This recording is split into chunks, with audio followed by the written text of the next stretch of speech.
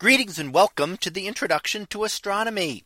One of the things that I like to do in each of my introductory astronomy classes is to begin the class with the astronomy picture of the day from the NASA website, that is apod.nasa.gov/apod.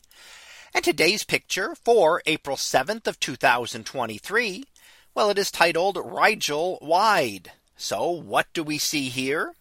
Well, here we're looking toward the constellation of Orion, and this is the star known as Beta Orionis, and that is also known by the name of Rigel.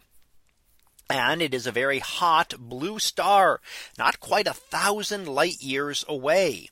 And it is an extremely hot star, much hotter than our own sun.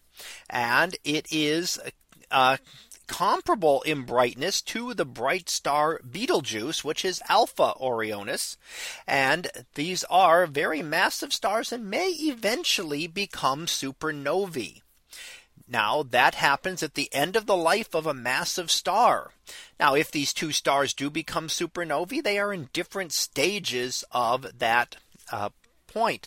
In fact, because Rigel is a blue giant star and Betelgeuse is a red supergiant star. So they are different colors, meaning that they're different temperatures, Rigel being much hotter than Betelgeuse. And they are also different in size. So, for example, this is about the size, Rigel is about the size of Mercury's orbit. So from the center of our sun out to Mercury's orbit, Betelgeuse is a little bit even larger than that. Now here we can see that area around it, around the dusty regions and gaseous regions of the Orion star forming region, which Rigel is a portion of. And just to the right hand side, the dusty region being illuminated by Rigel is known as the Witchhead Nebula. And we also see up above and to the left of Rigel the Orion Nebula, a very compact nursery of new stars that are still in the process of formation.